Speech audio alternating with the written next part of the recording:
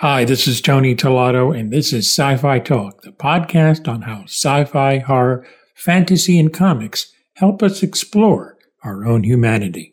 This series of specials will look at the TV series Cosmos, as we always, like Luke Skywalker, like to stare into the sky. We'll have that starting in a moment. Let's begin with Season 1 of Cosmos at New York Comic Con. And it was hosted by the late Carl Sagan, an actual scientist who really, with his passion and enthusiasm, made the show interesting to me. And now it's actually coming back, hosted by a scientist that is for today, and that's Neil Tyson deGrasse. And actually one of the series' original producers, Ann Druyan, has come back to work on the series, and they've added people like Brannon Braga, who of course is known for Star Trek, also as part of the mix. Seth MacFarlane actually championed this series and got it done. From the roundtables at New York Comic Con, here we have the interviews, first starting us off with Neil Tyson deGrasse and Ann Druyan, the widow of Carl Sagan and the series producer, and of course Neil is the host. I mean, one of the things I loved about the original Cosmos was, the trip through the library to Alexandria, things like that. What do you guys, now with all the special effects goodies that we have, what do you guys have planned for this Cosmos? Well, so in the original Cosmos, we did a lot of homework studying what of the original Cosmos was more sort of endearing. What did people keep talking about long after they first saw it? Was it Carl Sagan's delivery? Was it the special effects of the day, something we can improve on? Was it a way of telling the story? Was it a tactic? And we culled from that, what we think is the most potent ways of communicating, and then applied that to a whole other set of stories. And Ann came up and found them. I'm amazed. Every episode, 13 episodes. Oh, sorry. Sorry. Every episode, you learn about scientists from history who, in some ways, were martyrs for what they knew was true, but faced cultural, political, religious, any kind of resistance. Yet they would strongly held to those understandings of the universe. And when you tell these stories, you realize that science is not just this subject from a textbook, that it's a human story. Discovery is human. It just doesn't happen all by itself. Somebody's got to go out there and be curious and ask the right questions and perform the right experiments and think in the right ways to understand how nature works. And that's what Cosmos is. It's a celebration of human curiosity and why that matters to who and what we are in this universe. Just to add to Neil's eloquent answer, yes, the Ship of the Imagination, as you know, and the Cosmic Calendar, but... Two things you saw in the preview that was released at the last con. Exactly. But we have something new, which, as co-writer of the original series with Steve Soder and Carl, and as co-writer with Steve Soder of this series, we've come up with something that I think will really stick in the mind the way that the other two have. Very excited about the way we're telling these stories, thanks to Seth MacFarlane, where you'll see for the first time during the panel, you'll see the first completed animation sequence. This is only the first half of the happy part, and but you'll get some sense of how we're doing this. And we have some tricks up our sleeves, some surprises. For me, this began 6 years ago, and really, in terms of writing it, 3 years ago, sitting in Ithaca, New York with Steve. And since, we were the surviving member of the original team, we have... So the genetic link is there. Yeah, we have Cosmos and Carl talking in our heads all the time.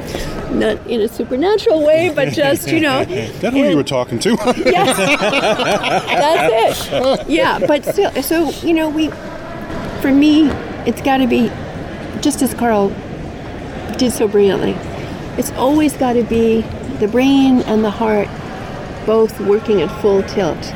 If you're watching it and you're not feeling it, not understanding it, God forbid, it's no good. And if you're understanding it, but it's not making you feel anything, it's no good. And that's why I think Cosmos stands out. It has its own untenanted ecological niche.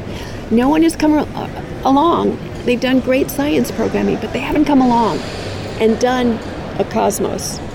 And all I can tell you is that when I sit in the editing room, I'm thinking, this is Cosmos. What is the difference in doing this for Fox as opposed to a network like PBS? Well, it's only because of Neil that the wonderful Seth MacFarlane came into our Cosmos lives. And he hooked us up. And Seth has been our champion. He brought us to Fox. And I was thinking, having been to the usual suspect networks that usually do this kind of stuff, and having worked with them in the past, I was thinking, well, this is where it should be. And I was really interested. They didn't want to give me creative control. And they didn't want to give me the kind of support so that the stories... The other networks. Yeah. Okay. Those where we could just really do a Cosmos that would be a worthy successor of the original and be as cutting edge as it was for its time. Until Seth brought us to Peter Rice at Fox and Kevin Riley and Peter... Two high-ranking... And they were a little skeptical at first, as you would imagine. It's, they didn't know if their audience would be interested. And Peter hadn't seen the original series, went home, told his children, we're going to watch a science series from 1980. And they were like, no, please, run away, no. They got so into it that it was like he would talk to them from work and they'd say, Daddy, can we watch Cosmos tonight? And that's when he knew that he wanted it on his network. And from that moment to this moment, the standards and practices people who review every script, to last night I got their reaction to 10 of the 13 scripts, and they haven't gotten to the other 3 yet. It was a writer's dream. Approved as submitted. Can't wait to see it. So I can't tell you, it's, life is always like that. It's never turns out the way you expect, and Fox has been magnificent. And by the way, just to clarify to the liberal left who normally think of Fox, they think of Fox News and this sort of thing. Yeah. This is of course the network, but more broadly, Fox as a construct out of News Corp includes 20th Century Fox, which brought Avatar to the screen. It's Fox Light Pictures, which brought Slumdog Millionaire to the screen. It's Fox Network. There's Fox Sports. There's Fox. This just goes on and on and on. It's The Simpsons and Family Guy. What's better than that? Yeah. So it's the acerbic liberal commentary that you get in The Simpsons on Fox. So I think the smartest person in the room then is Murdoch, who says, I will have tributaries into my portfolio of every demographic I can think of that's out there. And sure enough, we're all to our misfortune. No, we're all on one of those tributes. I watch Fox Sports. We loved many of the movies that have come through 20th Century Fox. That whole community, that whole media empire is when Seth said, maybe Fox will be interested. When he told that to me, I said, for 6 seconds, I thought, that is the stupidest idea I've ever heard in my life. Of course they're not going to do this. And then I thought, wait a minute, where does science need to be? It needs to be where most people cross roads. And I don't know any other place but Fox that has as many crossroads into it. And so by the 12th second, after the first 6 seconds, I said, this is the greatest idea I've ever heard since sliced bread. And by Seth's brokerage, right, he brings us to his people. And Seth is, as we know, is a major talent of the Fox community. So that's his that was his initial role in this. And then there's more role. Oh, listen, the stories we tell wouldn't be animated. Exactly, you're so right. If it wasn't for Seth. Also, there wouldn't be a ship of the imagination every episode, which was, I was like, I like the ship, I'd like a little ship, but, I'm really not, I was actually sort of sensitized by the fact that when the reviews came out for the original series, they were scathing about the ship and really nasty. And so I was like, well, the ship, I don't know, but... Just to remind you, the ship was a way for Carl Sagan to just get around. Otherwise, is he just floating in space, or did he just appear places, right? So how does he talk about and look at the surface of Venus unless he's in some kind of a vessel? So This was introduced in that, and so Ann is right. I remember seeing it myself, and I was like, where's that? What's happening with this vessel? But it got completely reimagined, and it serves a lot of the same utility. It carries me around the universe on whim. Just on whim. My next sentence is on the Big Bang. That's where I am, and it's happening. You're thinking. It is an expression of my thoughts. And there's it's not, let me grab this and go and maneuver. This ship is the flow of time and space in these 13 episodes, and hence the subtitle, A Space-Time Odyssey.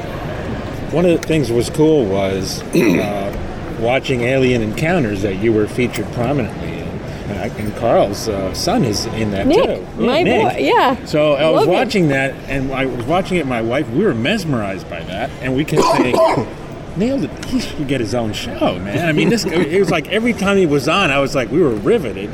And like Carl, what you do is you make science fun for the masses, and that is so key. I mean, you need true. that on this show. That's right. There were actually several other scientists who were lobbying for this gig. And I knew it was Neil from the beginning for several reasons. First, his Neilitude. Which is, he's not only a serious scientist, he's also a communicator without any scintilla of pretense, snobbery, or the desire to just impress people with what he knows. He has so much of what Carl had, plus his own thing. But the thing that really persuaded me, besides the fact that nobody could do it as well as he, was the fact that I saw the series as a tribute to the continuity of minds that stretch back to antiquity and forward to a healthy planet and the stars if we get our act together. And of course, Carl reached out to Neil when he was a very young man in the Bronx, and not yet an astrophysicist, and not yet a household name and all those things, and spent a day with him when you were 17 years old. So to me, that was cosmos, because that is the human connection that says that the scientist, and mentoring in science is, there are many mentorships in these stories we tell that are about those relationships, good and bad. But to me, the thing about science is that other ways of worshiping nature pride themselves on not changing.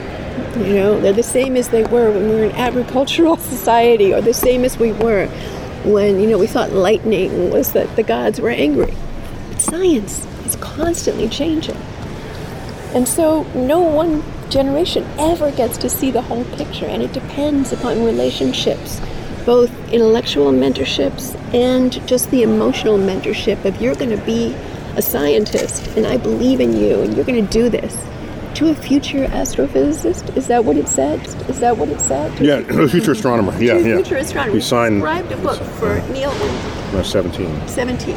The coolest thing was, I was in his office when he did this, and he just reached back He didn't even have to look. Reached back, and that was like one of his books. And I said, wow, that is cool. It's really beautiful. And so, we always see the scientist as the maniacal, narcissistic madman or woman who's going to destroy everything that we love. And making the case for science and making the case for its values is at the heart of his whole enterprise. Yeah, half of all dystopic fiction is scientists ruining the world. Everything. Well, it's partaking of the tree of the fruit of knowledge. That's the big thing that humans shouldn't do, but that's what makes us human. So it's a double bind. But anyway. Were you pulling Adam and Eve on that one? She was pulling the Garden of Eden in that phrase. Very tendency of no, don't learn that. It'll ruin it. We'll die. Yeah. Hey, thank you for listening to Sci-Fi Talk, but stick around. I have more. Let's get back to Sci-Fi Talk. I'm Tony Tellado.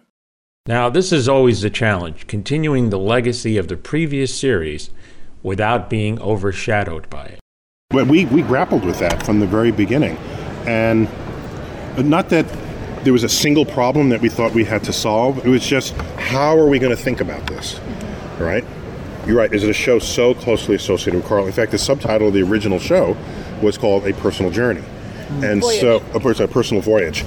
So Ann will have something else to say, perhaps different from what I will say, but here's my reply to that question. I've had over these years that we've been working in the show, and have had before that working up through it, a continually growing fan base from my other activities, the books, I hosted a Nova show, the tweets, the Facebook, and so there's a community that when they see me in it, they'll just think of me, because that's what they're following me to the product. Okay. There's another community that has a deep and strong memory of Carl in the original show. Now they're going to see me in that role. So I thought about it and I said, well, I could try to be Carl, but I'd fail at that. They said, you're filling his shoes. No one can fill those shoes. But I have another pair of shoes that are there, and they're my shoes, right? I can fill my shoes, and I can be a really good version of myself. He's an extremely great version of himself. Nobody could do me better than me. No, and so, absolutely. I couldn't agree more. So at the end of the day, it was, is there a voice that in the writing and the delivery and in the framing that can be mine while the full 13 episodes is clearly remembers Carl, and I think we've accomplished that. You guys rock, man. Okay, guys. All right, thank you. Can't wait to see this. There's more of my look at Cosmos, which premieres on Fox. But on Premium Spotlight, we're introducing a new series called Directors. And here I'll have conversations with up-and-coming directors and also established directors as well. To kick off the series, a director we need to watch, Jim Mickle, whose movie Stakeland is actually going to be turned into a series. The second important film that he's done, We Are What We Are, is available on DVD as well. Let's listen a little bit to my conversation with Jim Mickle talking Stakeland. Now for this, what I really dug about this is that you made the vampires feral. Yeah. So you and your co-writer were sitting down. Who came up with the idea? That was Nick, I think. I think we knew we'd done monsters before. We wanted to do monsters again.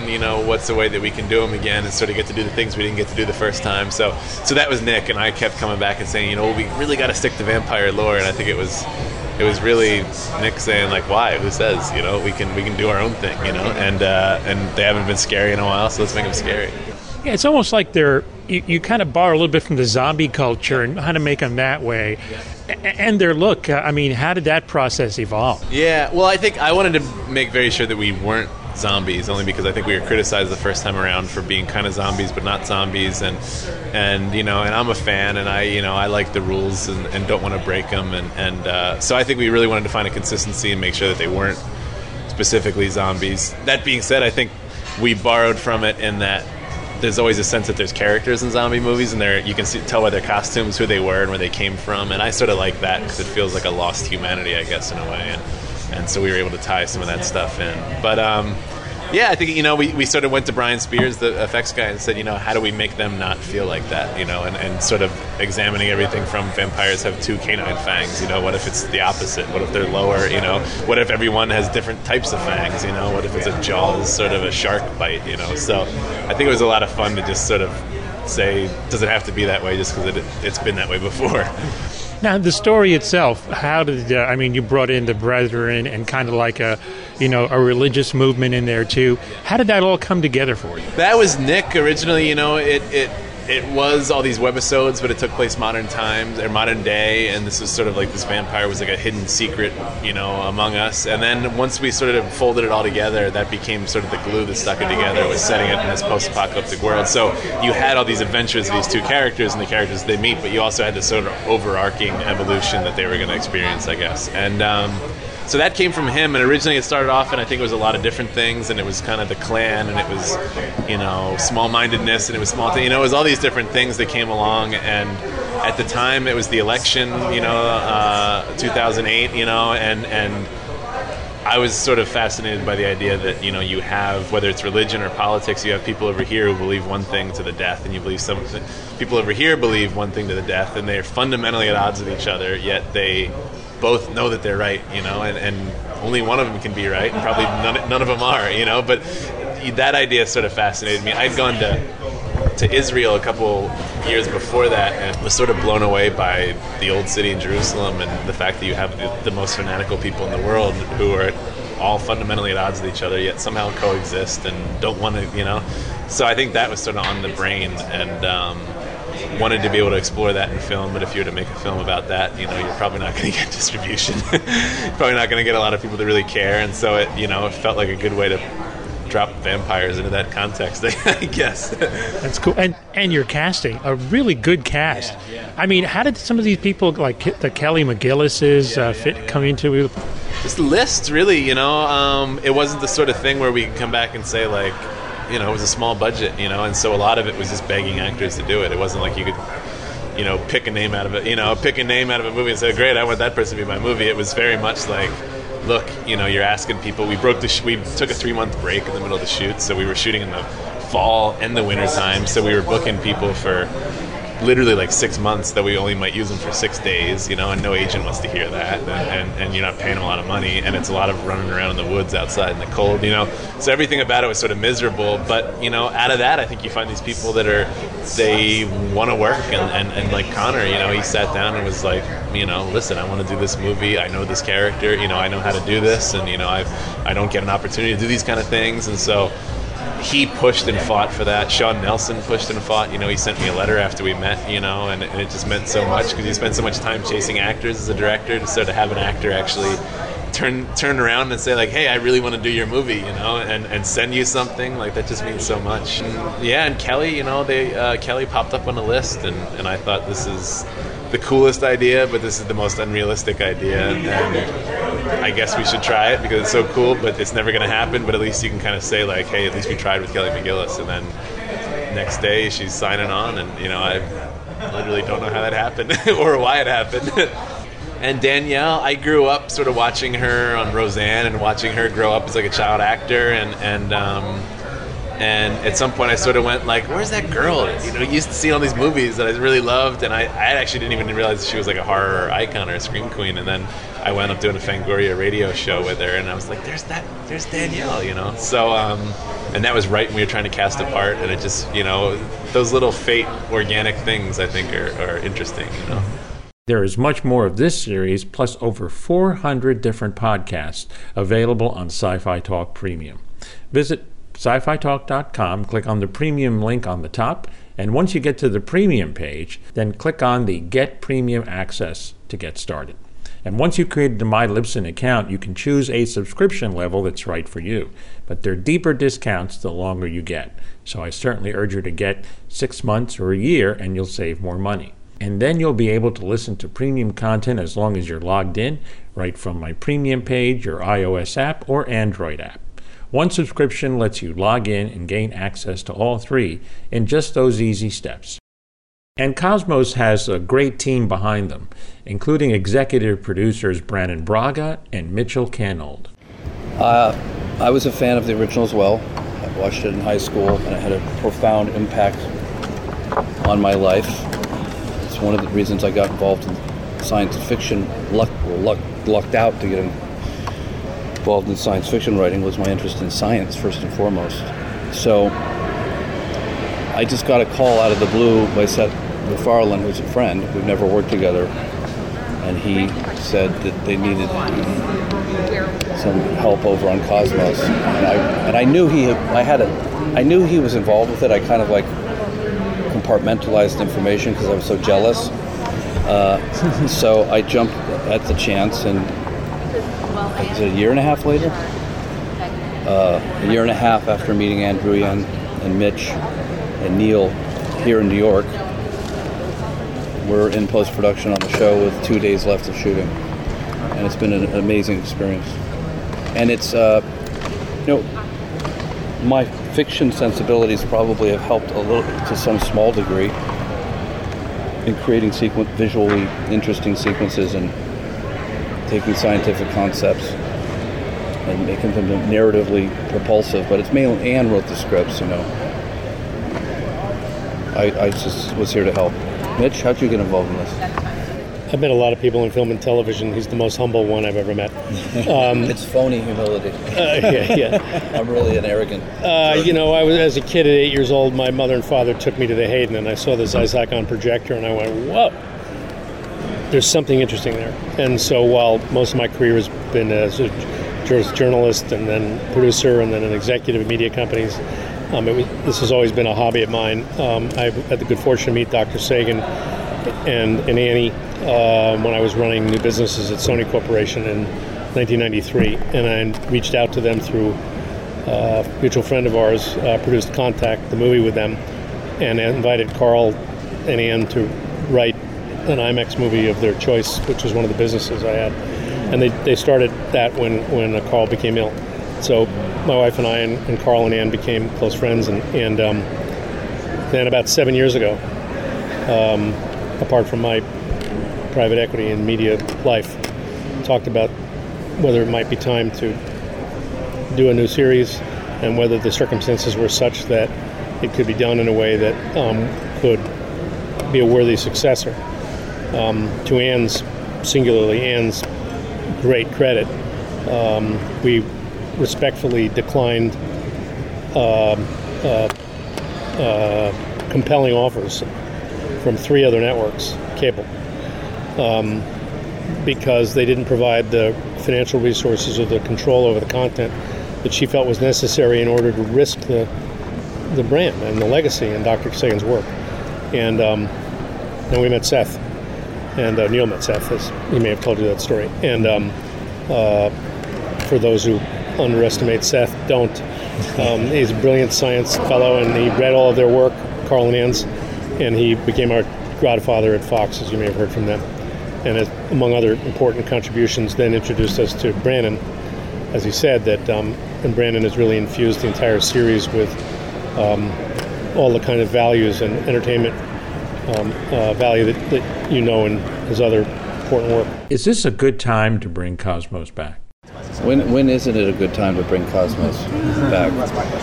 There are always dark forces of irrational thinking in the world, and this is the combat.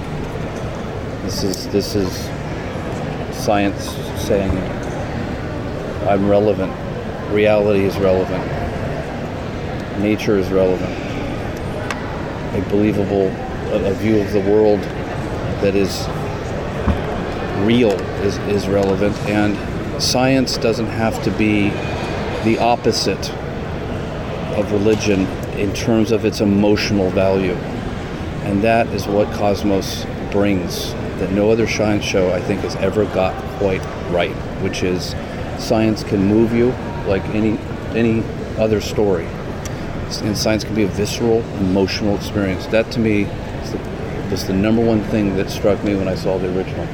the awe. Religion doesn't own awe and mystery. Science does it better. I'm rambling now. No, These you're are not, platitudes. and I'm not following that one. And has today's political environment affected the series? I don't think it has at all. Storytelling. It hasn't at all. It has, because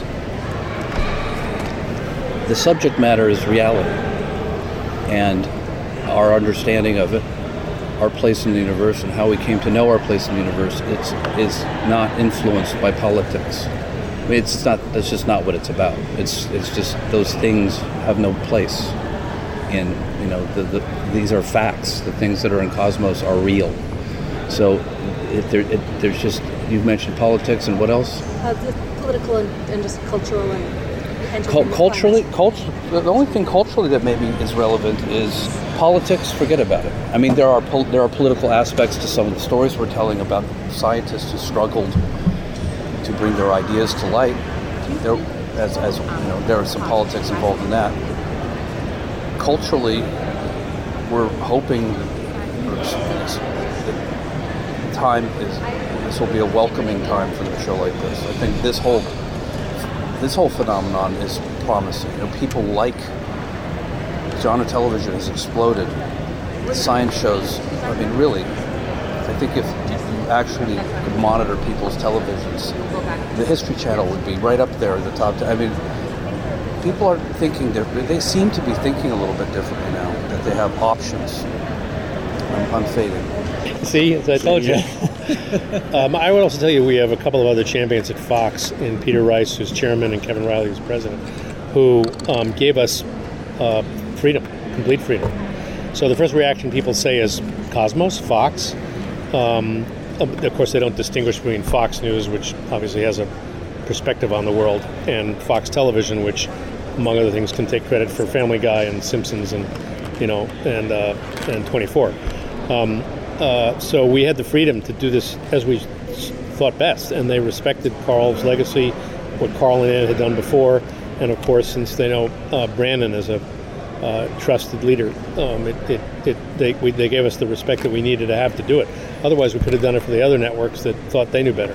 They really have given us an amazing latitude to do the show, and the financial resources as well. I mean, this is a very ambitious 13 episodes. Also remember, the original series is on the air somewhere in the world tonight, a lot of places, 34 years later. There's not a lot of media in any platform that can say that for the original series.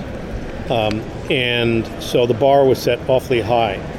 From our point of view here, we have to create something that has that real everlasting value in terms of the stories we tell. So, we're doing this a lot for our kids and grandkids, as well as for the current audience. You mentioned, what science has done, and play, conventions like this. Star Trek certainly changed, and the shows you worked on, even going back to Gene Roddenberry, people's concept of science, it really helped boost it. Oh yeah, Star Trek it really is kind of what you might call at its best hard science fiction. It's not fantasy. It's about people with technology that don't have superpowers or any supernatural components to it. And yet it was incredible. It was a lot of fun. And it was about discovery and mystery and what's out there. And the spirit of that kind of pioneering spirit is no different here. Same idea. This even has a starship in it. If you've seen the trailer, it has a spaceship. A pretty cool one.